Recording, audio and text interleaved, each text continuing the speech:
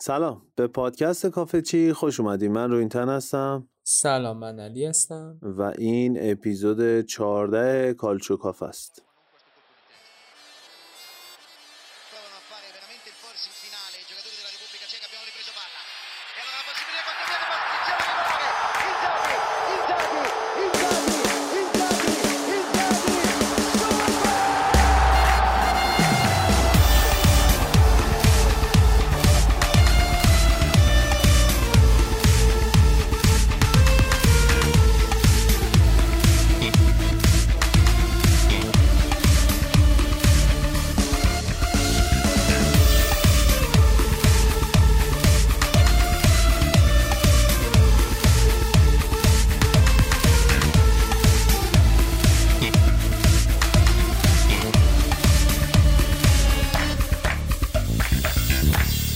بله، سلام عرض میکنم خدمت همه شنونده های پادکست کافه چی.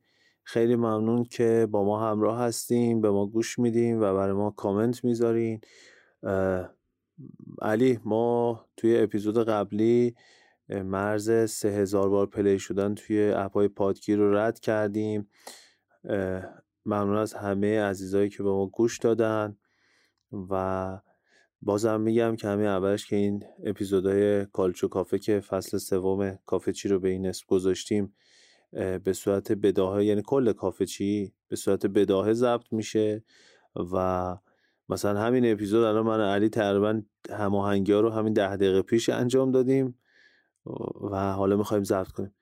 علی تو هم یه سلام علیک کلی هم بکن و دیگه بریم وارد بازی بشیم. سلام، عرض ادب، خوشحالم که یه اپیزود دیگر رو ضبط میکنیم و اینکه به اواسط رقابت سریام رسیدیم و رقابت هم به جذابترین حالت ممکن خودش رسیده.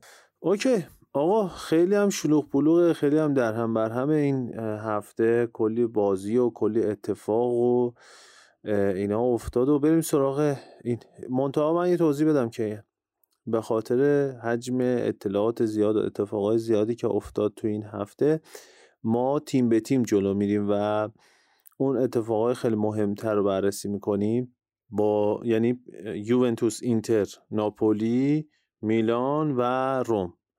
این 5 تا تیم رو بررسی میکنیم، اتفاقایی که افتاد، حالا تیمایی هم که مقابلشون بودن هم گفته میشه دیگه. تیم اول یوونتوس.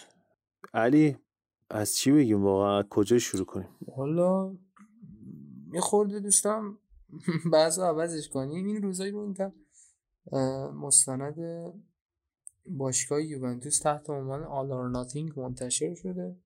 البته قبلا ما خودمون یه مستند داشتیم فصل 2018 به اسم فرست تیم، اما این حالا آل اور ناتینگ مجموعه مستندهای فوتبالی آل اور ناتینگ که تحت حالا سرویس آمازون هستش، معمولا سازوکارش اینطوری که یک فصل فوتبالی سراغ یک تیمی میره و مستند یک فصل اون تیم رو میسازه و توی این مستند ما از ابتدای فصل داریم تا انتهای فصل اتفاقایی که افتاده، مثلا دوربین میکنن تو رختکن، اون صحبتایی که انجام میشه و کلی حرفای دیگه. مثلا فصل پیش مستند این فصلشون اختصاص دادن به باشگاه تاتنهام، یعنی فصل قبل از کرونا، یعنی فصلی که منتهی شد به کرونا، یه وسطش قطع شد و یه چند ماهی وقفه افتاد.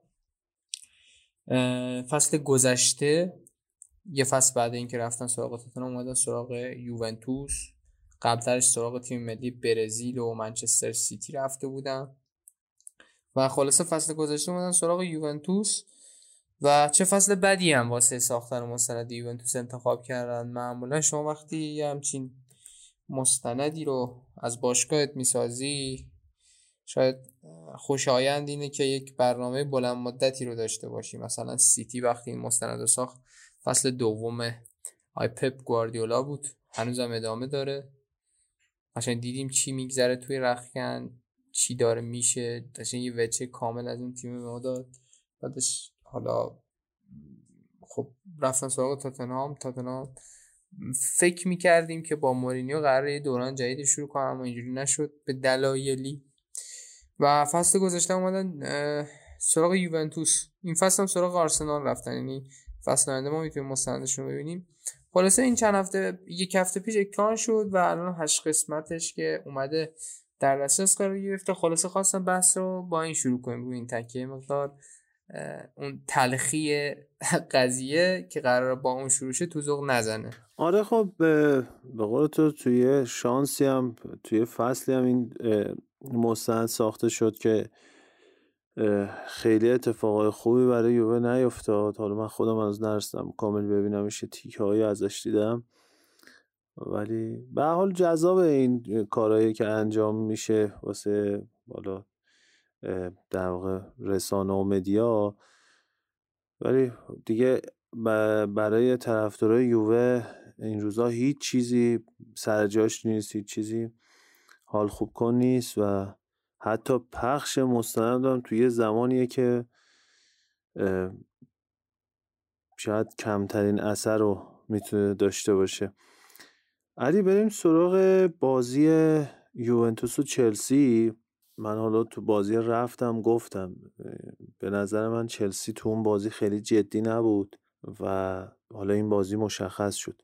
البته این برام باز میشه این حرف رو زد که برای یوونتوس این بازی خیلی تعیین کننده نبود، اما هر اتفاقی هم که بود این نتیجه نباید رقم میخورد. من فقط نکته‌ای که از این بازی میتونم بگم این که از نظر فوتبالی توی زمین ترکیب افتضاح و به نظر من افتضاح ترینش هم الکساندرو، یعنی روی گل ریس جیمز اصلا ببین اون توپی که ارسال میشه ضربه سر دلیخت یا بونوچیه که میسابه به سرش، اصلا ساندرو میره به سمت اون خود دفاع خودمون از ریس جیمز دورتر میشه و تا دوباره برگرده گل زده میشه و احساسم اینه که یعنی نیمه اول که بازی انجام شد نیمه دوم قشنگ توخل و تیمش فهمیدن که چه خبره اونجا و با ریس جیمز قشنگ بافتن الکساندرو رو. بقیه هم که دیگه وضعیت بهتری نداشتن. من نمیدونم دلیخت با اون بازیکنی که تو آژاکس بود اومد اینجا چرا این شکلی شد، چرا اصلا فصل اول که فقط یه هند بود، فصول بعدی هم که به این شکل. نمیدونم اگه دلیخت تو تیمای دیگه بود همین اتفاق باز میافتاد یا نه، ولی همین علی و فقط این حالا میگم همه ادامه میدم. بازیکنایی که واسه چلسی بازی کردن نها کن، ریس جیمز، لوفتوس چیک، هادسون اودوی، چالووا، اینا بازیکنایی هستن که مال تقریبا میشه گفت مال خود محصول آکادمی چلسی بودن. بعدی تو ادامه‌ش بگو دیگه. والا خیلی سخته در مورد یووه صحبت کردن، یعنی تکرار مکررات رو میتن. یعنی ما یه فصل و نیمه داریم هی تکرار میکنیم، هی داره اوضاع بدتر میشه. یعنی کتابی داره آقای سایمون کریشلی به اسم وقتی به فوتبال فکر میکنیم به چه فکر میکنیم. فکر کنم این مثال رو، یعنی این یه تیکه از کتابش رو من فصل پیش تکرار کردم، در موردش صحبت کردیم توی پادکست و این فصل هم مجبوریم در موردش صحبت کنیم. یه جای از کتابش میگه آقا یه جایی هست شما میدونید که تیمتون از لحاظ حالا چه قدرت و چه کیفیت بازیکنانی که در اختیار داره نمیتونه یک بازی رو ببره، خب ولی شما یه امیدواری ثابتی رو دارید، یعنی یه امیدواری که دست خودتون نیست و صرفا چون طرفدار اون تیم هستید شما امیدوار هستید و یه امیدی ته دلتون وجود داره که ممکنه برید یک بازی رو ببرید. این دقیقاً همون چیزیه که باعث میشه چه میدونم مثلا استادیومای این تیمای میانه جدولی و پایین جدولی همیشه یه جوره پر باشه و این دقیقاً همون چیز است و اون به نظر من یکی از حالا ویژگی‌های خیلی باحال فوتباله که این حتی در بدترین لحظات همون امیدواریه رو بهتون میده. یعنی اون امیده وجود داره، اون امید حداقلی که یعنی یه جورایی دیگه حالا ذاتی هستش و برآمده از شرایط موجود نیستش و یه جورایی یوونتوسیا 2 فصلی هستش که قبل از یک سری از بازی‌ها فقط این امیده رو دارن، یعنی اون کف قضیه رو دارن و به جز اون دیگه چیزی نیست و شاید اگه این نبود اصلا بازی تیمشون رو دنبال نمی‌کرد. قبل از این بازی دقیقاً داشتم به این قضیه فکر می‌کردم، الان می‌دارم بحثو به حاشیه میبرم، به اون فاجعه بزرگی نرسیم. ولی رفتیم بازی 4-0 باختیم، در حالی که توی 4 تا بازی گذشته خودمون توی چمپیونز لیگ تنها خب 1 گل دریافت کرده بودیم و من داشتم حساب میکردم اگه ما بریم از هم با همون 1 گل خورده‌ای که حالا سردار آزمون هم به ثمر رسونده بود مرحله گروهی رقابت‌ها رو رد کنیم، با توجه به اینکه یکی از بازیامون هم با مالمو چقدر خوب میشه، با چه حالا شخصیت خوبی هم میریم بالا، اما رفتیم و توی این بازی 4 گل خوردیم. یعنی خیلی اتفاق بدی رو این تو روی کرد محافظه‌کارانه وارد یک دیدارشی 4 تا گل هم بخوری. این قشنگ فلسفت به سخره گرفته شده، یعنی در واقع چیزی دیگه واسه از دست دادن نداری. من اصلا دوست ندارم در مورد بازی صحبت کنم چون چیزی واسه گفتن نداشتیم. از طرف یوونتوس یک 4-4-2 خسته که معلوم نیست قراره کی کجا بازی کنه، یک سری سریالای تکراری، رمزی مصدوم میشه، برناردسکی مصدوم میشه، کیلینی مصدوم میشه، واقعا دیگه همه اینا به یک سری چیز تکراری تبدیل شده واسه هوادار یوونتوس. هیچ چیز جدیدی قرار نیست ایجاد بشه، یعنی یه چرخه بسته باطلیه که چه میدونم فقط ما این وسط یه چند تا بازی خوب ممکنه داشته باشیم. یعنی دیگه مثلا میایم یه بازی مثلا خیلی حالا عجیب و غریب چلسی رو مثلا 1-0 میبریم، امیدوار میشیم و یهو چند تا بازی بعد اصلا نمیتونیم این رونده رو ادامه بدیم. یعنی البته روندم نیست، یه فرم موقتی و گذرای خوبی هستش که تحت تاثیر یک سری عوامل به وجود میاد و به نظرم واقعا این هفته توی اینستاگرام این سوالا رو مطرحش کردیم ولی جوابای زیادی هم گرفته بودیم. یکی از دوستان گفته بود این تیم باید کوبیدش ساختش. به نظر منم این تیم باید کوبیدش ساخته شروع. یعنی اصلا چه از بازیکن چه از مدیریت. حالا مثلا ما سال قبل یه شاکله اصلی تیمی داشتیم، بوفون، بونوچی، کیلینی، بارزالی. حالا مثلا یه چند مارکیزی هم یه سالهایی بود کنار اینها و اما حول اینا شخصیت تیممون شکل میگرفت. الان دیگه اینا هم به صورت کامل حضور ندارن که این شخصیت تیمیه رو شکلش بدن. میدونید انقدر ذهنیت تیم مریض و خرابه که من خودم فکر کردم بعد از این چند تا برد یکی که آوردیم ذهنیت تیم درست شده، اما این تیم ذهنیت درستی ندارن و ما هر چقدر از این برده موقت و گذرا بیاریم باز به جای نمیرسیم. راستیتش اینه واقعا. علی ببین حالا همه چی با هم قاطی شده، از اسکواد خیلی غیر متعادلی که یووه داره بگیر تا من حالا گفتم تا برگشت اشتباه آلگری تا تیم مدیریتی که اصلا معلوم نیست حواسشون به کجا هست و دارن چی کار میکنن. اصلا با هیچ منطقی جور در نمیاد که شما چجوری میشه که یکی از بزرگترین گروه‌های مالی اروپا باشین، یکی از بزرگترین گروه‌های مالی دنیا باشین ولی به این شکل اداره بشه، به این سبک و سیاق اداره بشه. بعد کارنامت هم خیلی کارنامه اشتباهی نباشه. شخص خود آنیلیو دارم میگم، کسی که از بعد سقوط یوونتوس به سری بی اومد روی کار و خوبم پیش رفت، به استادیوم بازسازی کرد، تونست دوباره شخصیت یووه رو برگردونه، حالا دوباره به فینال چمپیونز لیگ رسون تیمو. ولی واقعا مشخص نیستش که تو این 3 سال چه اتفاقایی داره رخ میده. علی یکی از سوالایی که شاید اینجا من و تو با هم زاویه داشته باشیم همینجا باشه. ببین 2 تا راه حل هست الان و این نظر خودم میگم. متاسفانه بازی بعدی یوونتوس با سالرنیتاناست، یه بازی نسبتا راحتی. من خیلی دوست داشتم که یه بازی سختری بود که این بازی هم یووه میباخت و مجبور میشدم به یه سری تغییراتی انجام دادن، هرچند که یوونتوس یه سری اصول و قواعد نانوشته‌ای برای خودش داره که واقعا الان داره خودشو خفه میکنه. اخراج نکردن مربی توی وسط فصل، فکر کنم آخرین بار لویجی دلنری بود اگه اشتباه نکنم، 12-13 سال پیش. قبل تر از اونم که بازم یعنی توی مثلا شاید 20 سال اخیر یه بار این اتفاق افتاده باشه. اخراج نشدن مربی وسط فصل، نیاوردن مربی غیر ایتالیایی به غیر از دشام که تو سری بی بود، دیگه بقیه مربی‌ها باید ایتالیایی باشن. من توی حالا شب بازی یوونتوس آتالانتا هم بهت گفتم علی دیگه واقعا امیدوارم که این بازی یووه ببازه که واقعیت مشخص بشه، معلوم بشه، این مسکنای موقتی به تیم زده نشه که حالا با یه برد به قول تو با یه اتفاق با یه درخشش یه بازیکن توی یه لحظه بخواد. اصل قضیه این بود که یوونتوس توی آلیانز استادیومی که یه قلعه شکست ناپذیر بود براش خیلی راحت توسط آتالانتا شکست خورد و توی این دوتا بازی اصلا یوونتوس موقعیت خاص و آنچنانی هم نداشت.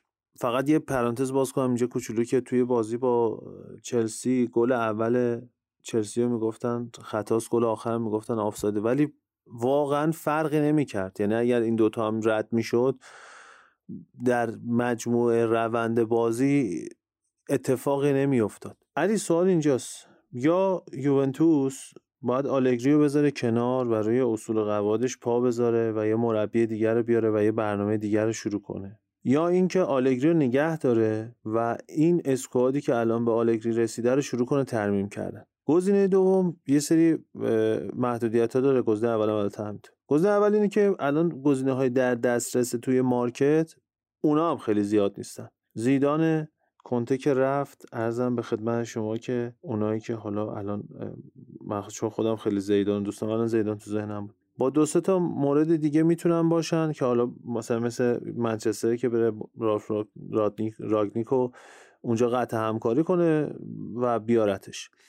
گزینه‌های توی مارکت و حالا اون محدودیتایی که یووه داره هستش. واسه ترمیم تیمم دوباره یه موضوع دیگه، مسئله مالیه که باشگاه داره. ولاهویچ 80 میلیون یورو، هافبک‌های خوب تو همین عددا که اصلا یوونتوس محال ممکنه بتونه اینقدر هزینه کنه. از اونور آقا یه نقطه بذاریم اینجا در مورد این حالا اختلاف نظریم که وجود داره صحبت کنیم.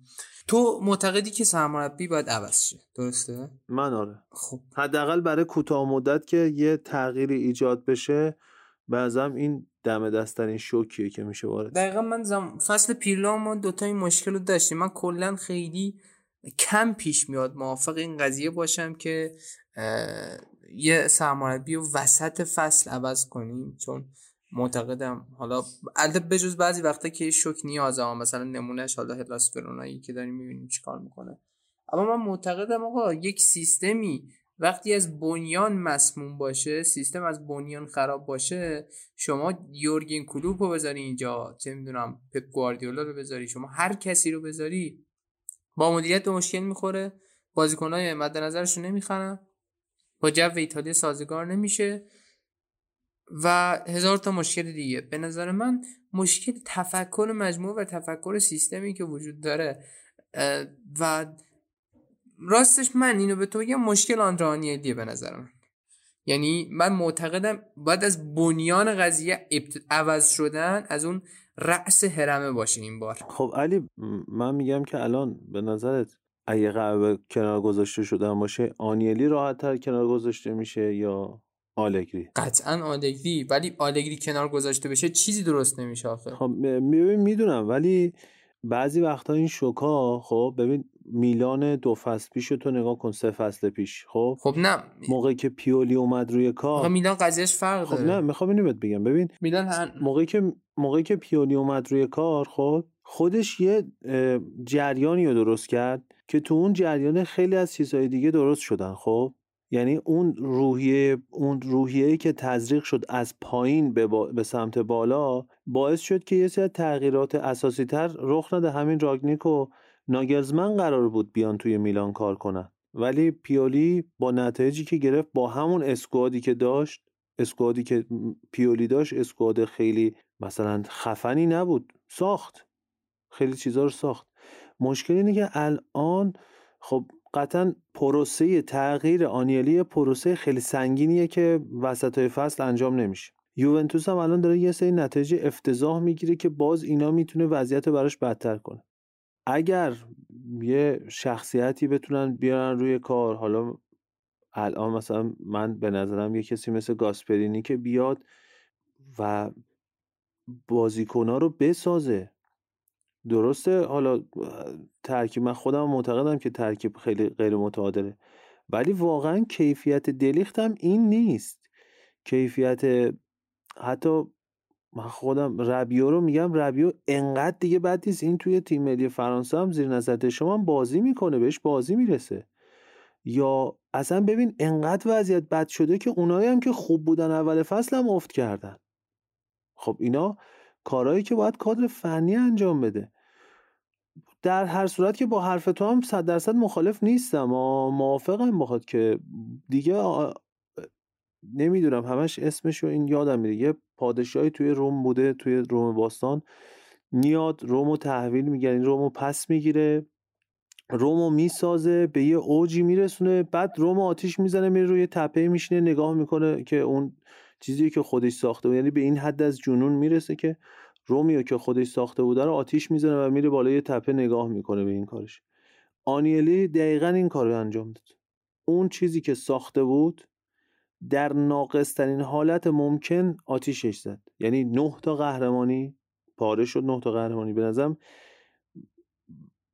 10 تا، یعنی 9 تا قهرمانی با 10 تا قهرمانی فاصلش یه دونه است، یه جامه، ولی ارزش عددیش خیلی زیادتره، خیلی فاصلش زیادتره. 9 تا قهرمانی پی پی با 10 تا قهرمانی، یعنی قشنگ میتونست اون یه دونه ستاره رو پس بگیری که نتونست. 2 تا فینال چمپیونز لیگ رفت که جفتشو باخت.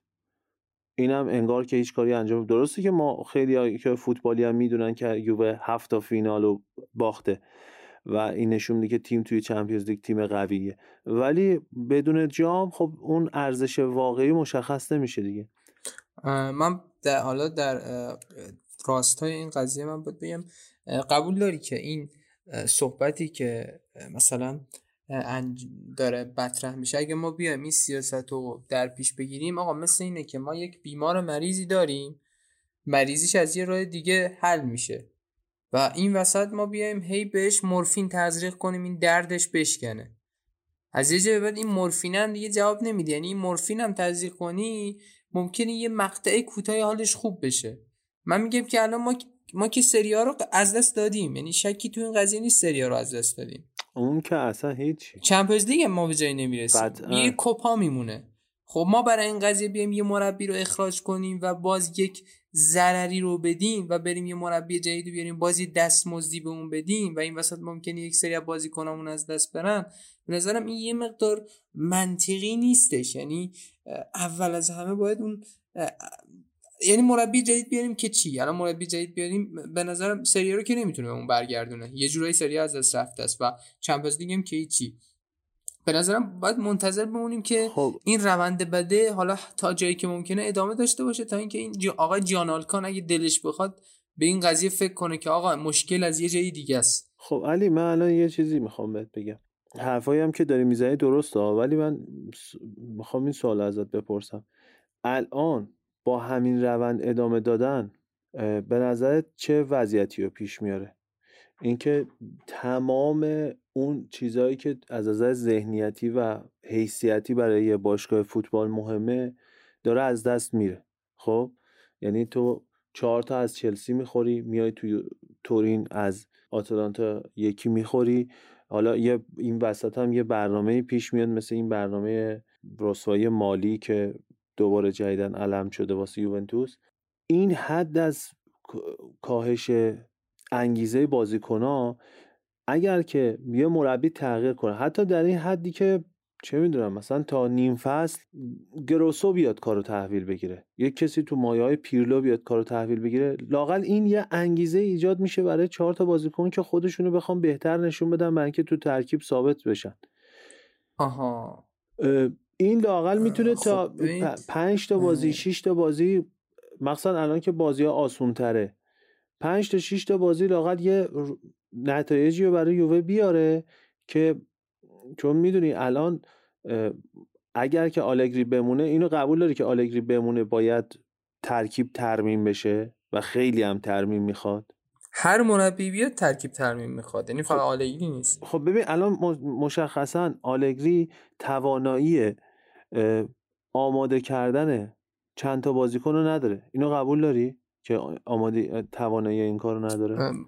من کاملا باهات موافقم، یعنی این قضیه رو من با تو مشکلی ندارم. من یه سوال ازت بپرسم، چند تا بازیکن رو میتونی نام ببری که واقعا زیر دست آلگری بازیکن شدن؟ میگم این مثلا کنته زیر نظر کنته جاکرینی بازیکن بود، خب لوکاکو زیر نظر کنته بازیکن شد، مارکوس آلونسو اگه اشتباه نکنم اون فول بک چلسی، موزس زیر دست کنته اینا بازیکنایی بودن که زیر نظر کنته 2 تا لول رفتن بالاتر. زیر نظر آلگری کدوم بازیکن‌ها بودن که 2 تا لول رفتن بالاتر؟ ببین یعنی یه بحث کاملا مفصله، یه بحث معروف ما بین هواداران یوونتوس داریم، بحث مثلا دوگانه کنته آلگری که یه جورایی به دوگانه خیر و شر تبدیل شده. من بخوام بحثمون رو جمع بندیش کنم، اینو قبول داری که مالکیت باشگاه، مالکیت فعلی هر مربی رو انتخاب کنه یک جورایی اون مربی مطیع مدیریت باشگاه هستش و خلاف نظر اونها کار رو انجام نمیده. آره خب بس به نظر مربی بزرگ تو این ساختار میتونه کار کنه؟ علی میدونی من امیدواریم چیه روی این قضیه؟ این حرفی که تو داری میزنی منطقش درسته، خب من میگم شاید یه آدم بزرگی بتونه بیاد و نظر اونا هم برگردونه. خب یعنی کاملا تا اینجا من موافقم با الان تو بازار فعلی اون آدم بزرگی کیه؟ تنها کسی که موجوده زیدان. خب من حالا به ذهن من میاد زیدان اول این که بگم زیدان کلا شخصیت محافظه‌کاری داره، یعنی اصلا دوست نداره این 3 تا سیلی که برده و کریری که داره رو خرابش کنه و دنبال رفتن به یه جایی که مورد اعتماد باشه و موفقیتش تضمین شده باشه هستش و اصلا مربی سازنده‌ای نیستش. اینو من خیلی بهش اعتقاد قلبی دارم. ولی یه تیکه از صحبتات گفتی آوردن چه میدونم مثلا یه شخصیت مثل گروسو، یه شخصیت مثل چه میدونم دوره برگردوندن پیرلو. من با این قسمت قضیه موافقم که از خانواده خود باشگاه، چون این قضیه اگه بخواد تو شرایط فعلی درست بشه در شرایطی به نظر من درست میشه که این نفر از خانواده خود باشگاه بیاد این قضیه رو درست کنه. به نظر من آلگریو باید تنها در صورتی برداریم، با اینکه معتقدم کار اشتباهی تا وقتی آنیلی است، تنها در صورتی آلگری باید برداشته شه که بازم میگم با اینکه میدونم کار اشتباهیه که یه نفر از خانواده خود باشگاه بیاد هدایت تیمو دست بگیره. علی به نظرم دیگه تا جایی که میشد درباره این موضوع صحبت که هرچند که خیلی حرف میشه زیاد زد، خیلی صحبت میشه زیاد انجام داد. بازی آتالانتا هم همین شکل بود، یه گلی که زاپاتا قشنگ خوشگل زد رفت اونجایی که غم نباشه با بغل پا خوشگل زد و مراتایی که شاهکار بود قبل اون صحنه گل. دیگه اصلا درباره اینا خیلی به نظرم صحبت نکنیم نه. چون تایم هم باید داشته باشیم و بقیه بازی و بقیه تیم هم هستن. فقط یه نگاه گذرا در حد حالا 2-3 دقیقه درباره این اتفاقی که اخیراً افتاده و خیلی هم بزرگ میتونه باشه برای یوونتوس، حالا چون خیلی قطعی نشده در حد سرتیتروار بگو واسه این مسئله مالی که واسه یووه میگن و بعدش هم بریم یه موزیک گوش بدیم و بیایم بقیه تیم‌ها. یه مشکلی که حالا متاسفانه یوونتوس این روزا کلا فقط مشکلات داخل زمین نیست که توش مشکل داره و کلی قضایای دیگه هم وجود داره. خب مشکل این رسوایی مالی هستش که ایجاد شده. خیلی سریع بخوام بگم یوونتوس یک شرکت سهامی عام هستش، خب و شرکت‌های سهامی عام توی خود کشور ایتالیا دارای یک سری حالا ضوابط و قانون‌ها هستن که باید براشون اینا یعنی اعمال بشه و یک سری بررسی ها روشون انجام بشه چون متعلق به عموم هستن. خب و یعنی اینجوری هستش که یه سری اسناد مالی که مثلا طی چند سال ثبت میشه توسط یک حالا ساختاری بررسی میشه و طی این بررسی اسناد مالی یوونتوس متوجه یک سری مشکلات شدن، یعنی یک سری سندسازی بهتره بگیم شدن و بخوام خیلی به زبون ساده بگم آقا یوونتوس اومده به خاطر اینکه هزینه و درآمدش به یه تناسبی برسه توی رقم یک سری از بازیکنان دست برده. یعنی یه بازیکنی بوده مثلا 2 میلیون ارزش داشته، اتفاقا من لیستش هم جدا کرده بودم، یه لیست 30-40 نفره‌ای بود از توی 3 سال اخیر، مثلا بازیکن بوده اصلا نمیشناختیش، یوونتوس اینو فروخته 15 میلیون یورو. بعد از یه ور دیگه به اون تیمی که 15 میلیون یورو این بازیکن از یوونتوس خریده آپشن داده. یعنی یه سری اصلا کارهای خیلی زد و بندی طور انجام شده و خیلی هم شیک انجام شده. یعنی شما خیلی روی کاغذ نمیبینی که این مشکلی داشته باشه. یعنی از لحاظ خب به نظر، یعنی از لحاظ منطقی این قضیه جور در نمیاد. من قبل اپیزودام با هم در موردش صحبت کردیم، گفتم مثلا توی قرارداد معاوضه دنیلو و کانسلو علاوه بر اون آیدی که برای یوونتوس انجام شده بود، 2 تا بازیکن کوچیک هم جابجا شدن. مثلا پابلو مورنو از یوونتوس رفت به سیتی، فلیکس کوریا از سیتی اومد به یوونتوس. این بازیکن‌ها شاید حتی اسمشون هم نشنیده باشید، ولی هر کدوم 10 میلیون یورو این وسط آب خوردن. یعنی میگم اگه این قضیه جدی‌تر شه ما اون لیست رو در موردش صحبت می‌کنیم. یه لیست 30-40 نفره‌ای هست. مثلا شما میایید وقتی یه بازیکنو که ارزشش بیشتر از این حرفاست با ارزش کمتری ثبت می‌کنید، مثل فروش کانسلو، خب قطعا مالیات کمتری پرداخت می‌کنید. ولی برای اینکه این آیدی کانسلو از حدی که مورد انتظارتون کمتر نشه، میاد یه آپشن دیگه میارید. یعنی مثلا یه بازیکن جوونو که اصلا ارزششو نداره با یه قیمت خیلی بالا جابجا میکنید تا اون ضرره از اون ور جبران بشه. اینجوری هم مالیات کمتری دادید، همون پوله بهتون رسیده، هم سندسازی کردید که سود بالاتری هم بهتون رسیده. و کلا میگم قیمتا کاذب و سوریه و این میتونه برای یوونتوس دردسرساز شه، چون دادستانی تورین هم وارد قضیه شده. همه مدیرای یوونتوس هم دارن بازجویی میشن و خیلی هم شاید بگن که چه فرآیندی در انتظار یوونتوس. اگه بخوام در مورد این قضیه صحبت بکنم، اگه بخوام مشابهش بگم، سال 2008 بود 3 تا تیم کیوو، میلان، اینتر یه همچین اتهامی بهشون وارد شد. میلان و اینتر که تبرئه شدن، اما کیوو که چند سال بعد محکوم شد یه سری جریمه مالیاتی براش در نظر گرفتن و 3 امتیاز رو هم ازش کم کردن. به احتمال خیلی خیلی خیلی زیاد یوونتوس اگر اثبات بشه این کار انجام داده، ازش امتیاز کسر شه و اگه مثلا خیلی قضیه روی زمین تاثیر داشته باشه و این قضیه توی دادگاه اثبات شه که این روند، این سندسازی ها و این پولا روی قهرمانی های گذشته یوونتوس، روی نتایج به دست اومده این تیم توی سری آ تأثیر داشته، قهرمانی رو پس میگیرن. یوونتوس هم میفرستن یه دسته پایین‌تر که میگم این بدترین حالتش که بعید میدونم با نفوذی که خانواده آنیلی توی ایتالیا دارن و اون سرمایه‌ای که توی ایتالیا دارن این اتفاق رخ بده و حالا آلکان و چه آنیلی اجازه بدن این اتفاق بیفته. بله، اگه موافقی بریم یه موزیک گوش بدیم و برگردیم.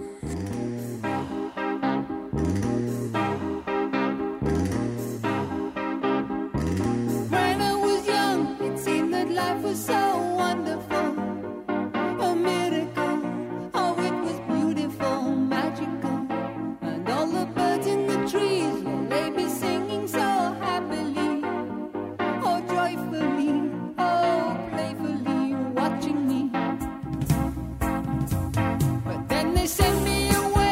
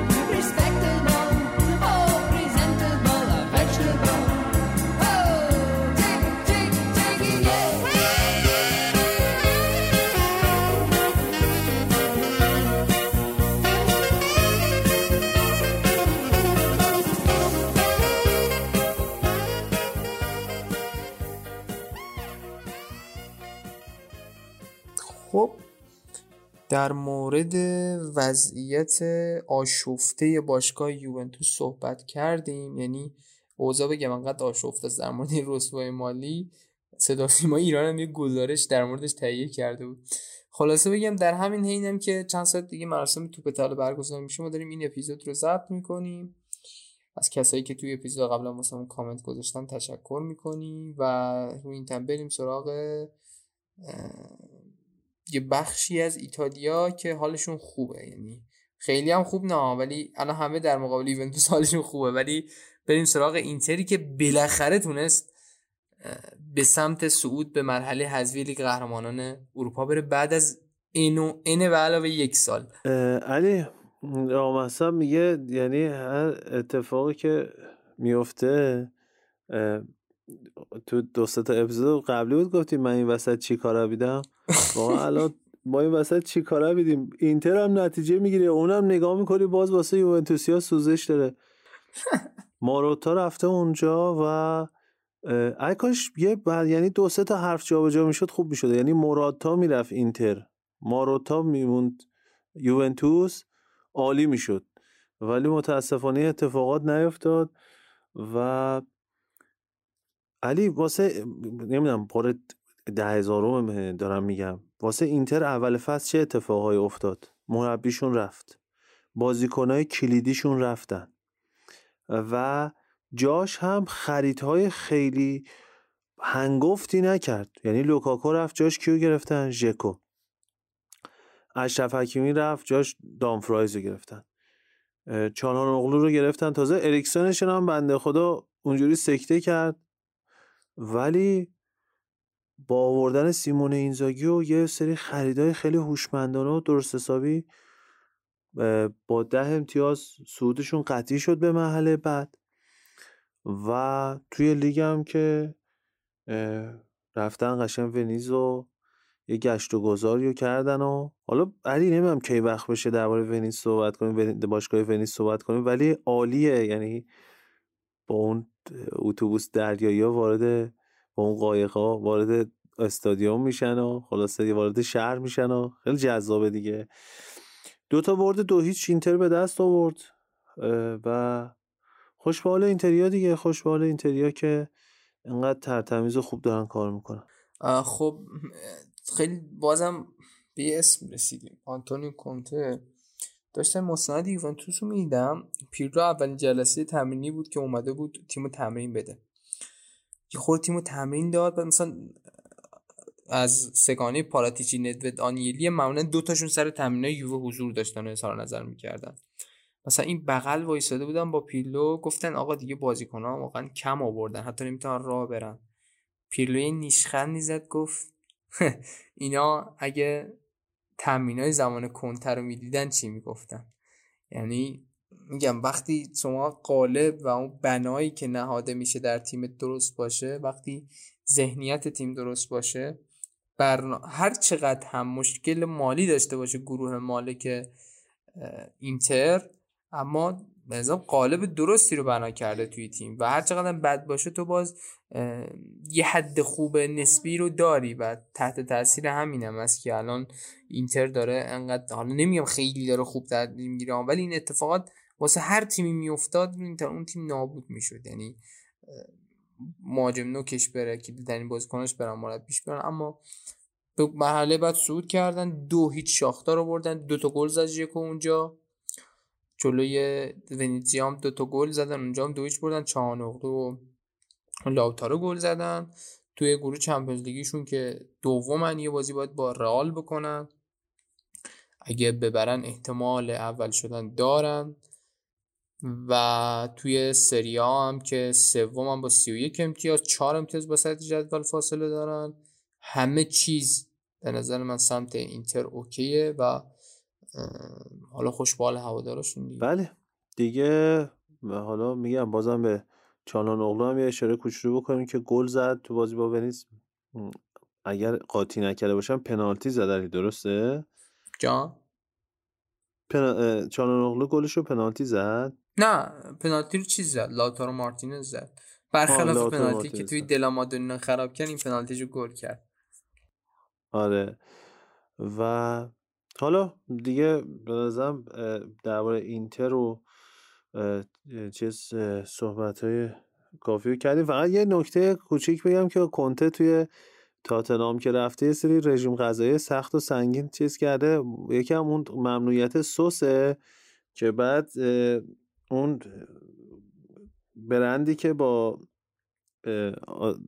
باشگاه تاتنهام سر اون سوسا قرارداد داشته یه نامه زده به کنته که بابا به خدا سسای ما از مواد طبیعی و کوتاه بیا و حالا یه پک کامل از سساشون هم برای کنته فرستاده که بیخیال این یه قضیه بشه. ولی خب حالا سختگیری‌های کنته زبان زده دیگه، ولی خب سختگیری‌هایی که جواب میده. خب در واقع زیاد درباره اینتر صحبت نکردیم، ولی چون اینتر حالش خوبه دیگه، نکته خاصی هم نبود دیگه. دمشون گرم که میبرن و حالا ببینیم که تا نیم فصل میتونن تا کجا خودشونو پیش ببرن.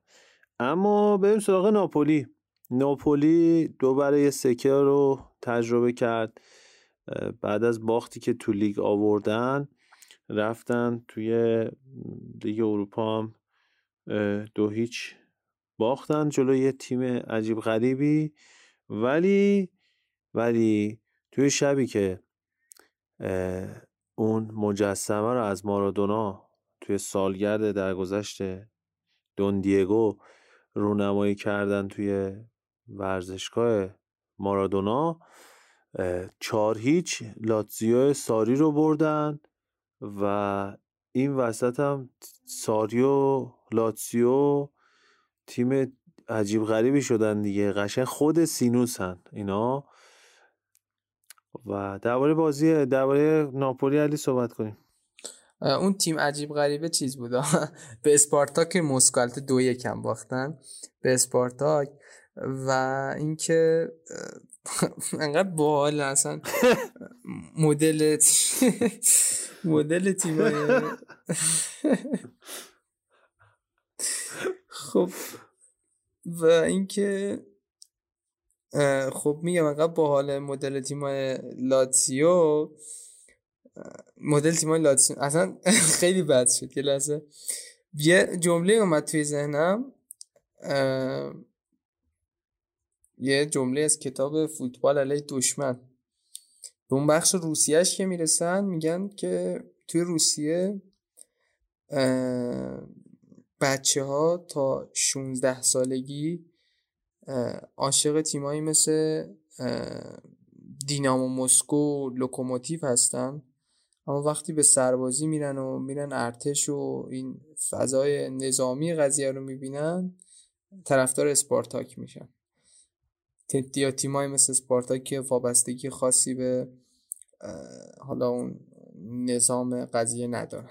این اومده تو ذهنم ایدش بیچرخید. و آقای ساری بازم یعنی خود سینوس واقعا. من یه پرانتزم باز کنم، من اسپارتاک مسکو رو میشناختم ولی یان سوادم نم کشید و نتونستم درست حسابی اسم اون تیم رو بخونم، بر همین خواستم جمعش کنم که حالا سوتیه دیگه. آقا باید راست و حسینی بگیم که سوتی دادم دیگه. اسپارتاک مسکو رو نتونستم بخونم و خندشم به خاطر همین بود. اصلا کلا توی دست اندازی انداختیم خودمون رو دیگه. آقا من بگم که سوتی اسپارتاک از کجا اومد. الان من چک کردم توی حالا میگن تو تایم 10 دقیقه‌ای که من رو این داریم بعضی وقتا می‌نویسیم که در مورد کدوم بازی باید صحبت کنیم. الان من دقیقاً اینو نوشتم که من تو بخش ناپولی دقیقاً اینو نوشتم. اولین قسمتش باخت 2 آندرلاین مقابل اسپارتاک، یعنی سه‌شو نذاشتم من به گردن میگیرم این عملیات تخریبی رو و این اشتباه سه من بود. تیمی بود که به نحو اصلا جواب داد دیگه. من چه داشتم سریع نوشتم تایپ میکردم اسش جا افتاد، یه الف هم اونجا اضافه شد. این بخش حالا میگم عالی بود. خب و اینکه بریم خب خط دومش هم نوشتم برد 4-0 لازیو. خب 4-0 لاتزیو رو بردن. انگار اصلا این مارادونای کلا یه قدرت ماورایی بهشون میده رو این یعنی حالا چه زمانی که خود مارادونا درگذشت و چه زمانی هم که به سالگردش رسیدن، البته کلا اون باخت جلوی اینتر رو فراموش کردن 4-0.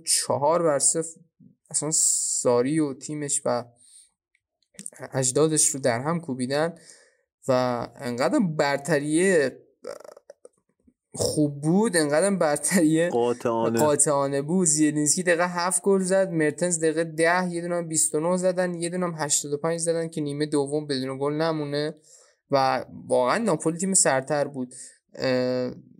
خود من اگه بخوام به جز یوونتوس یه تیمی توی سری آ قهرمان شیفاست، به نظر من دوست دارم اون تیم ناپولی باشه. حالا با توجه به نفرتی هم که بین شمال و جنوب ایتالیا وجود داره، اما واقعا به نظرم خیلی تیم خوبی هن و از دید فوتبالی علی واقعا هم بخوای حساب کنی یه اسکودتو باید به ناپولی برسه تو این چند ساله.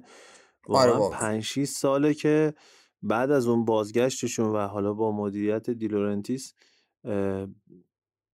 علی حالا با توجه به امکانات و حالا اون ظرفیتایی که داشتن خیلی با تیم خوبی بودن همیشه، چه زمانی که هیگواین داشتن، چه زمانی که فراموش نکنیم که مثلا یک کسی مثل ادیسون کاوانی هم توی همین ناپولی بود. بعد هیگواین، بعد اون ضربه‌ای که خوردن از سمت یوونتوس. ولی به نظر میاد که این فصل واقعا یکی از اونها که واقعا مستحق قهرمانیه و قهرمانیش میتونه یه روح اصلا خیلی عجیب غریبی هم به سری آ بده به صورت کلی قهرمانی ناپولی. آره اصلا ما خیلی واقعا به نظرم هوادارش این قضیه رو نیاز دارن. اونم یک سال پس از درگذشت مارادونایی که به نوعی از کف فوتبال ایتالیا رسوندش به سر فوتبال ایتالیا و اونا رو به قهرمانی رسون و بازیکن خوبی هم دارن آخر این تیم، مثلا کولیبالی، اینسینیه، مرتنز، اسکواد و نظمشون شاید در حد میلان و اینتر و بقیه تیم‌ها نباشه، اما اون پشن قضیه رو، اون شور قضیه رو دارن واسه قهرمانی و این خیلی چیز مهمیه. گرچه خیلی تا پایان فصل مونده و من بعید میدونم نگه دارن خودشون اون بالاها. هنوز هفته 14 درست سال یه جوری لیگ واسه یووه زود تمام شده، اما خب 24 هفته دیگه باقی مونده و خیلی 24 هفته و حالا نمیدونم در ادامه قرار چه اتفاقی بیفته، با اینکه بقیه رقبا هم دارن میلغزند. ولی خب به هر حال 4 تا زد به لاتزیو آقای ساری. لاتزیو هم که اصلا یه خیلی بد شده لاتزیو با ساری این به نظر من، یعنی یه سری بازی خیلی قشنگ و چشم نواز بازی میکنن اما از اون فرمی که با سیمون اینزاگی داشتن فاصله گرفتن. یعنی اون لاتزیو که ما سراغ داریم همیشه یه حداقلی رو داشت، الان به نظر من با آقای ساری. علی تو با این جمله موافقی؟ ببخشید میونه حرفت، تو با این جمله موافقی که هر چقدر که سیمون اینزاگی جانشین مناسبی و در راستای آنتونیو کونته بود، همونقدر هم ساری جانشین مناسب و در راستای سیمون اینزاگی نبود و اصولا اصلا اگه ساری نمیدونم جایگزین مناسب و کی میتونه باشه. اصلا اگه کسی سراغ دارید که با این جمله مخالف باشه ما معرفیش کنید ببینیم دلیلش چیه. بعید میدونم کسی وجود داشته باشه. داشتم به این فکر میکردم خب آقا همین سیمون اینزاگی تو این لاتزیو میموند، ساری هم میدادیم به اینتر، دل خوش راحت. ولی اصلا خیلی مالک لاتزیو هم یه جورایی عین مالک ما دیوونه است، آقای لوتیتو که یه بار یوونتوس گفت میلینکوویچ ساویچ رو بدید به ما، گفت زیر 130 نمیدم. بعد هنوز که هنوزه حالا یه جورایی رو دستش هم باد کرده و خلاصه اصلا انتخاب خوبی نبود ماریتزیو ساری. به نظر من شاید باز اگه میرفتن سمت یه مربی فیلیپو اینزاگی رو می آوردن، به نظرم بازدهیش از ماریتزیو ساری واسهشون بیشتر می بود. اصلا ساری نمیتونه توی همچین فضایی به نظرم کار کنه. یعنی تو یه تیم کاملا مدعی رو بدی بهش، پتانسیل اینو داره که به یه لیگ اروپایی چیز شما رو قانعتون کنه به اسکودتویی. و باز من یه فلش بک بزنم به مستند آلارناتینگ یوونتوس. احتمالاً تا اپیزودها بعد من از این تیکای مستند استفاده کنم. آنیلی یه جای کل مجموعه یوونتوس رو جمع میکنه، تو قسمت اولش هم هست، میگه که فصل قبل ما با ساری یه فصل فاجعه‌ای رو داشتیم، البته از لفظ بدتری هم استفاده میکنه، و توی مجموعه ما یه نفر وجود داشت که به اون اندازه که باید تلاش نمی‌کرد. و به نظرم همین نقل قول از آقای آنیلی که خودش خیلی مصر بود ساری سرمربی یوونتوس نشون میده که چه شخصیتی داره ماوریتسیو ساری. و نمیخوام مثلا بعد قضیه رو بگم، واقعا مربی بزرگیه، مسیری هم که پیموده ستودنیه، اما هیچ وقت جزو دسته مربی بزرگ نمیدونم. بله. خب علی الان مسئله اینجاست که بریم موسیقی رو گوش بدیم و برگردیم بریم سراغ میلان و روم، یا نه بریم سراغ میلان بعد موزیک رو گوش بدیم؟ جهت تلطیف فضا موزیک رو گوش بدیم. پس بریم یه موسیقی گوش بدیم و برگردیم.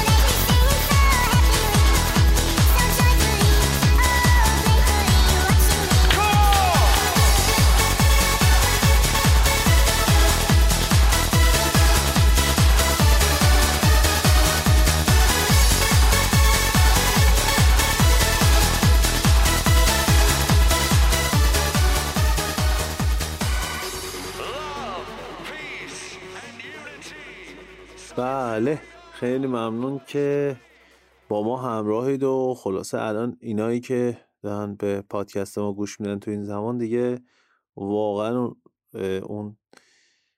اونایی که ته کلاس میشستن دیگه، مشتیان و با مرام. دم همه تون گرم که همراه ما هستین. بریم سراغ میلانی که برای خود من دیدن بازیاش خیلی جذابه علی، و واقعا کیف میکنم. مثلا یه حالت خیلی خوبی دارن، یعنی جای آتالانتا رو قشنگ گرفتن. بازی مقابل اتلتیکو مادرید که بردن، اونم یه شخصیتی گل زد که قشنگ اون داستانای چی میگن، یعنی از این داستانایی که مثلا بچگی اون تو کارتونا میدیدیم و داشت. مسیاس تا همین 5-6 سال پیش هیچ ربطی به یه فوتبالیست حرفه‌ای که توی میلان بازی کنه و توی چمپیونز لیگ گل بزنه نداشت، ولی تو 29 سالگی به این نقطه رسید و این از اون استثناهاست که شاید به خیلی ها بخواد امید بده.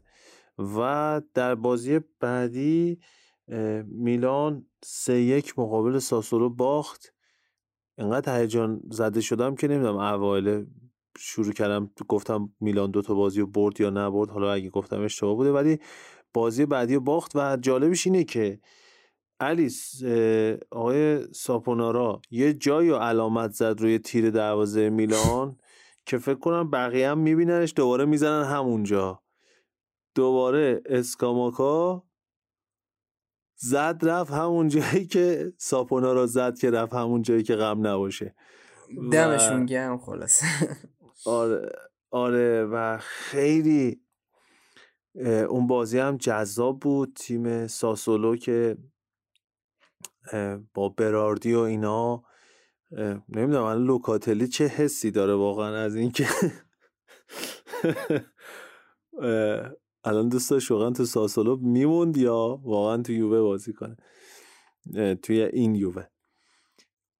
خلاصه گل قشنگ اسکاماکا و داستان اون خیلی امیدبخش مسیاس. علی درباره این دوتا بازی صحبت کنیم.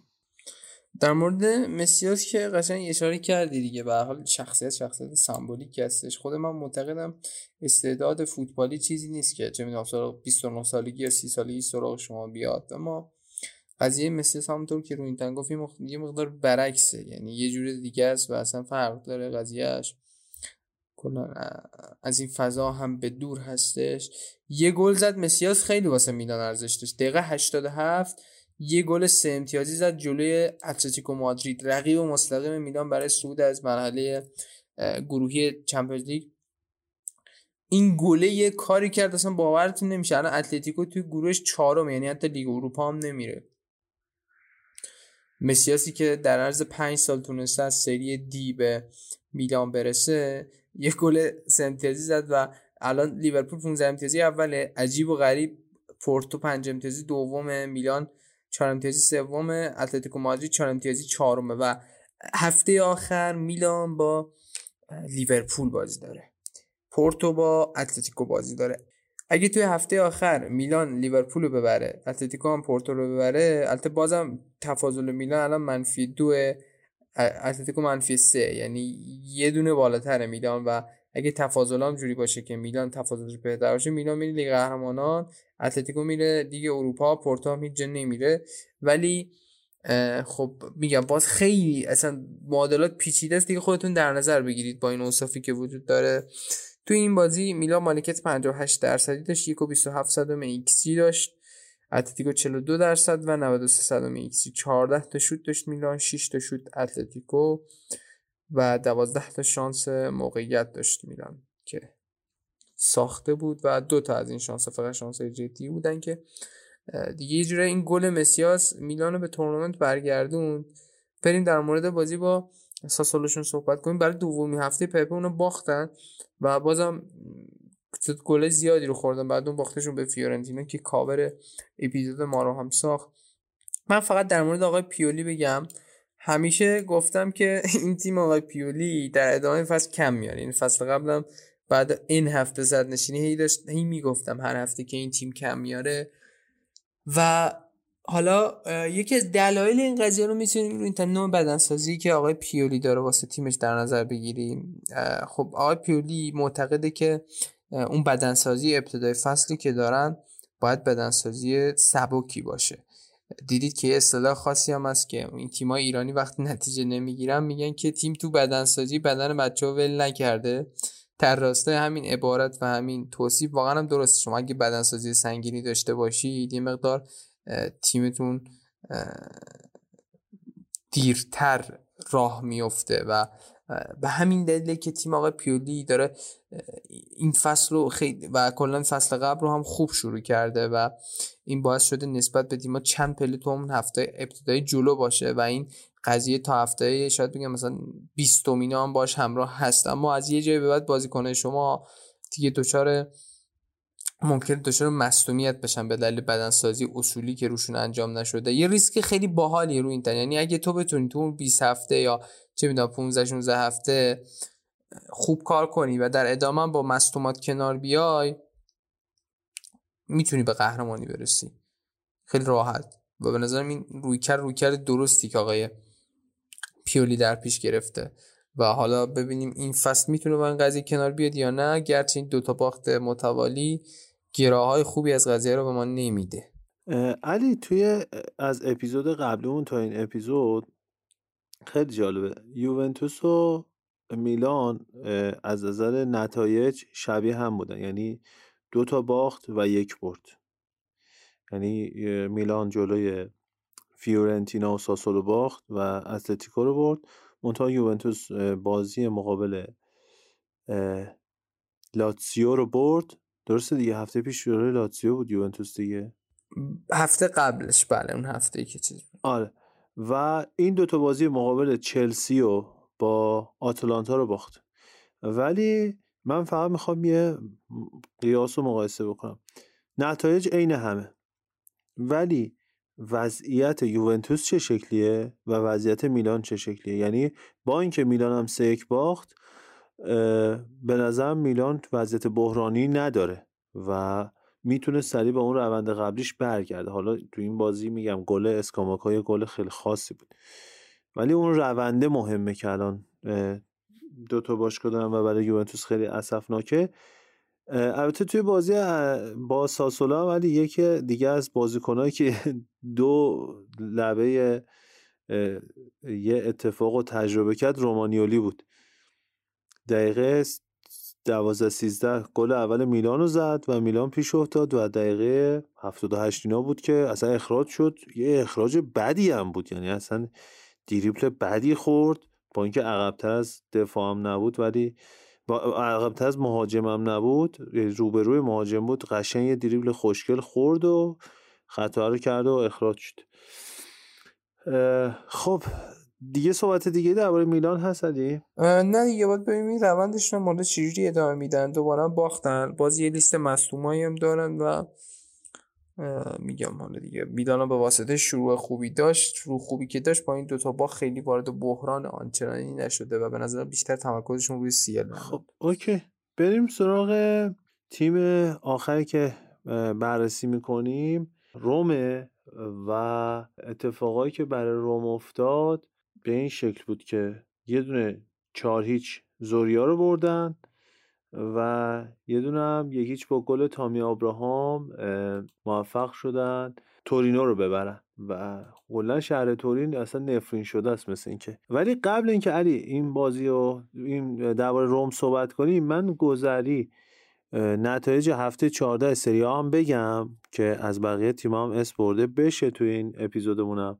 کالیاری مقابل سارنیتانا 1-1 مساوی کرد. امپولی 2-1 فیورنتینا رو برد.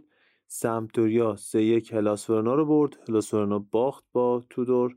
یوونتوس که مشخصه، اینتر هم که گفتیم، اودینزه و جنوا 0-0 کردن. بولونیا 1-0 اسپتزیا رو برد و بقیه نتایج هم که گفتیم دیگه. میلان ساسولو 3-1، روم 1-0 تورینو و ناپولی هم 4-0 لاتزیو رو برد. از هفته 13 هم که ما داشتیم ضبط می‌کردیم بازی تورینو اودینزه مونده بود که تورینو هم 2-1 اودینزه رو برد.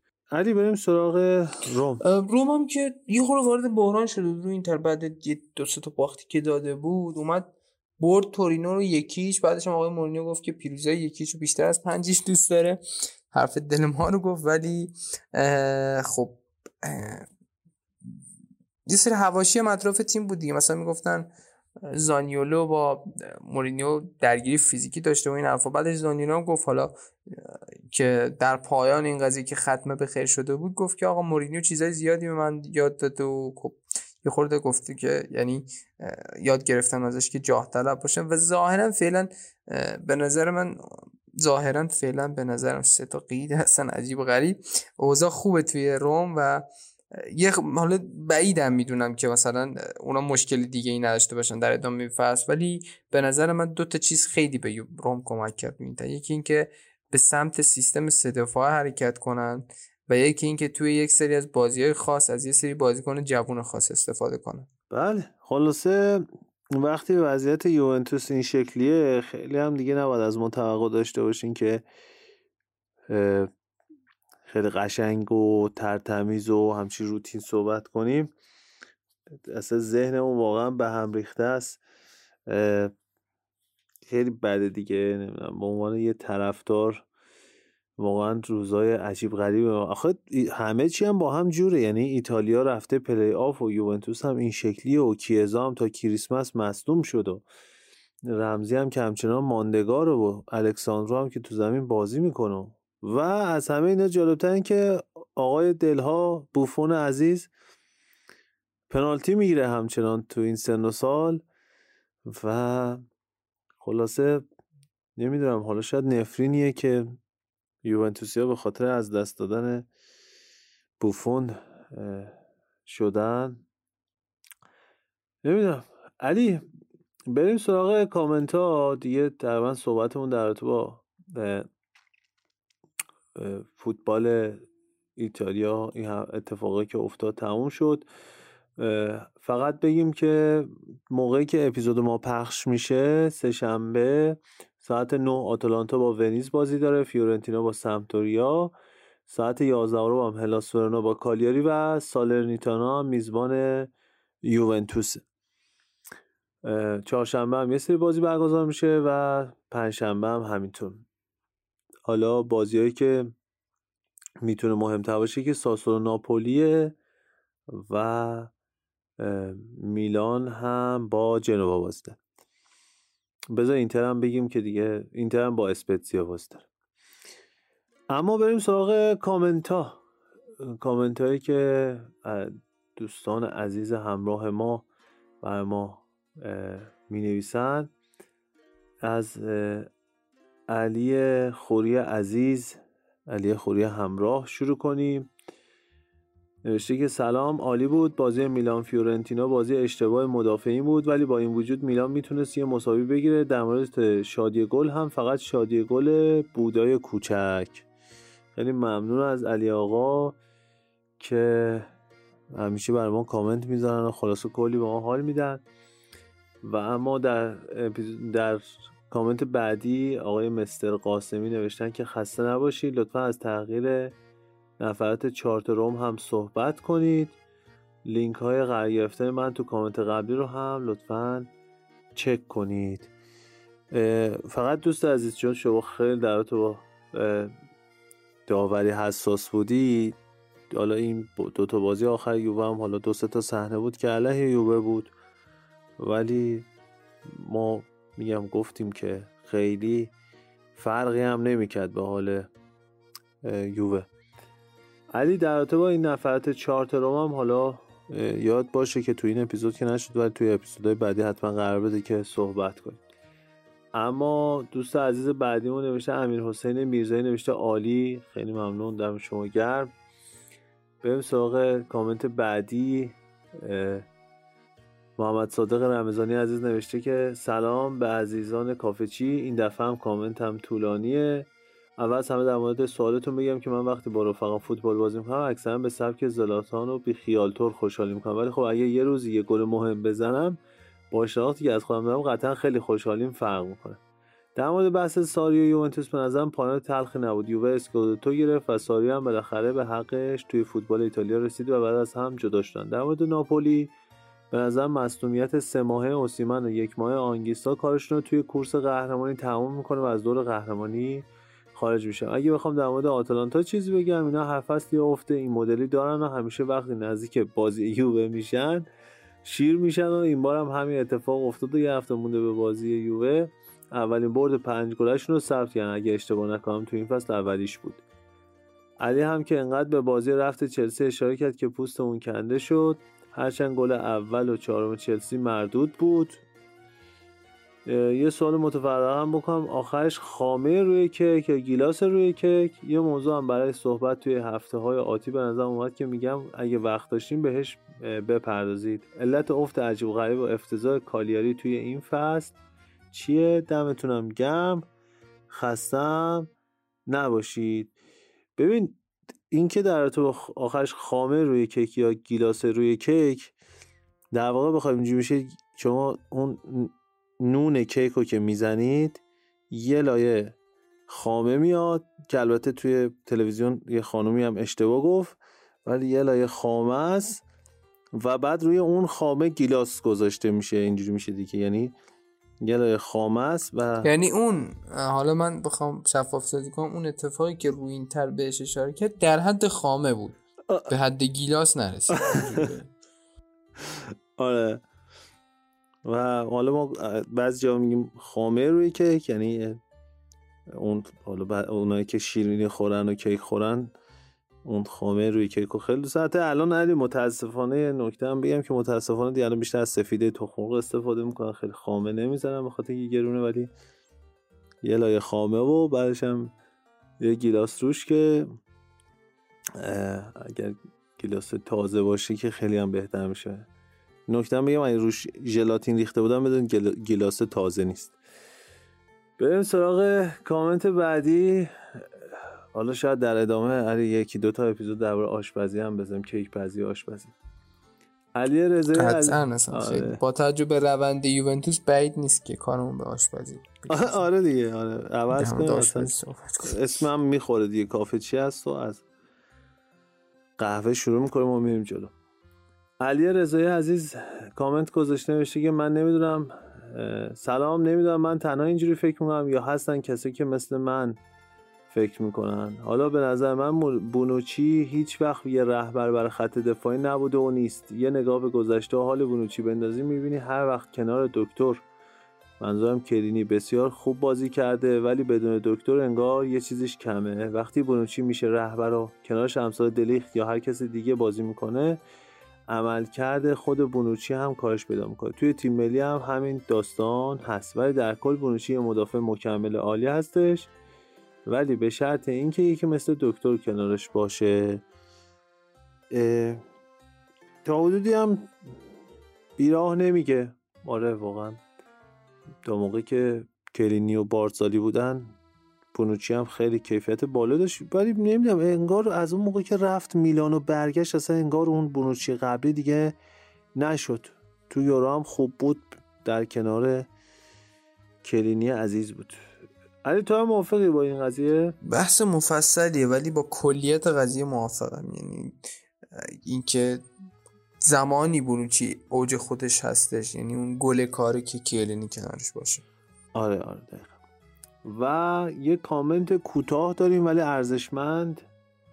خانم غزال برام نوشتن که دیبالا، اینکه خانوما هم پادکست ما رو گوش بدن و حالا برام کامنت بذارن خیلی ارزشمندتر میشه، چون طرف البته این در راستای چیزا شادی گله بود فکر کنم. آره گفتن دیبالا. آره دیبالا ماسک. و بریم سراغ کامنت بعدی. آقای امیرعلی سالک روشنی که همین 7 ساعت قبل از ضبط این پادکست کامنتشون گذاشتن، ما از نرسیم ریپلای کنیم. نوشتن سلام، خسته نباشید آقا، یه سوال، به نظر شما اگه پیرلو میمون بهتر نبود؟ و اینکه دلیخت رو یه خرید موفق میدونید یا نه به نسبت قیمتش؟ راجع به بخش خوشحالی بعد گل هم بگم که قطعا خوشحالی رونالدو رو انتخاب میکردم، چون واقعا بی‌نظیره. خب علی بذار من نظرم بگم. اگر پیرلو میمون بهتر نبود؟ والا الان که بخوایم فکر کنیم که آره فرقی نمیکرد، ولی به حال پیرلو هم مکافات خودشو داشت دیگه. اون ترکیبایی که میچید و اون نفراتی که بازی میداد و اون چرخشی که تو ترکیب ایجاد کرده بود، اونها هم واقعا رو مخ بود. دلیخت رو یک خرید موفق میدونید یا نه؟ به نظرم خود خرید دلیخت که اشتباه نبود. اونجای الان مشکل شده که ما نمیتونیم از این دلیخت استفاده کنیم دیگه. هم همین دیگه. علی تو هم نظرت بگو. والا در مورد پیرلو که اصلا ابتدای اپیزود مفصل صحبت کردیم، به نظر من اگه میموند بهتر بود. در مورد دلیخت نمیتونم در خیلی با قاطعیت نظر بدم، اما اون چیزی که ما انتظارشو داشتیم نبود. آره موافقم بود. و در آخرم دوستانی هستن که مستقیم به من حالا پیام میدن. یه دوست عزیزی هست آقای اسفندیار خان که خیلی با دقت گوش میده و نکات با ما میگه. دم همتون گرم. کامنت بذارید بر ما.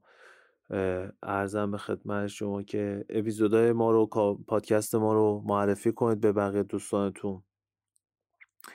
من و علی تمام تلاشمون رو میکنیم که منظم، سر وقت و به موقع این تقریبا میشه، حالا بغیر از اون اپیزود تقریبا نه دیگه، دقیقاً 14مین اپیزودی که ما سر قولمون به موقع پخش کردیم و حالا جلو گفتم امیدوارم که اتفاق خاصی نیفته و دم همه گرم که به ما گوش میدن و بازم تشکر از همه. علی صحبت خاصی اگر داری با این اپیزود بگو. نه خب حالا ایشالله بازی توی ادامه هم جذابتر بشه و اینکه سریا ببینیم لذت ببریم. جدول آقا جدول اصلا خیلی دوست داریم پایان بندی رو زود ببندیم سر این اتفاقات. و ناپولی 35 امتیازی اول، میلان 32 امتیازی دوم، اینتر 31 امتیازی سوم، آتالانتا 28 امتیازی چهارم، روم 25 امتیازی پنجم، فیورنتینا 21 امتیازی ششم، یوونتوس 21 امتیازی هفتم، لاتزیو 21 امتیازی هشتم، بولونیا 21 امتیازی نهم، هلاس ورونا 19 امتیازی دهم و 3 4 5 تا نقطه. برسیم به ته جدول. جنوا 10 امتیازی 18ام، کالیاری 8 امتیازی 19ام، سالرنیتانا هم 8 امتیازی 20م، بولونیا هم امتیاز یوونتوسه، هلاس ورونا 2 تا امتیاز از یوونتوس کم داره و فاصله صدر جدول هم که ناپولی 35 امتیازی 3 تا امتیاز با میلان رده دوم فاصله داره. آتالانتا آقای گاسپرینی هم که همون جای همیشه کیش. بله خیلی ممنون علی. در آخر سریا ببینید لذت ببرید. تموم شد رفت. چاو.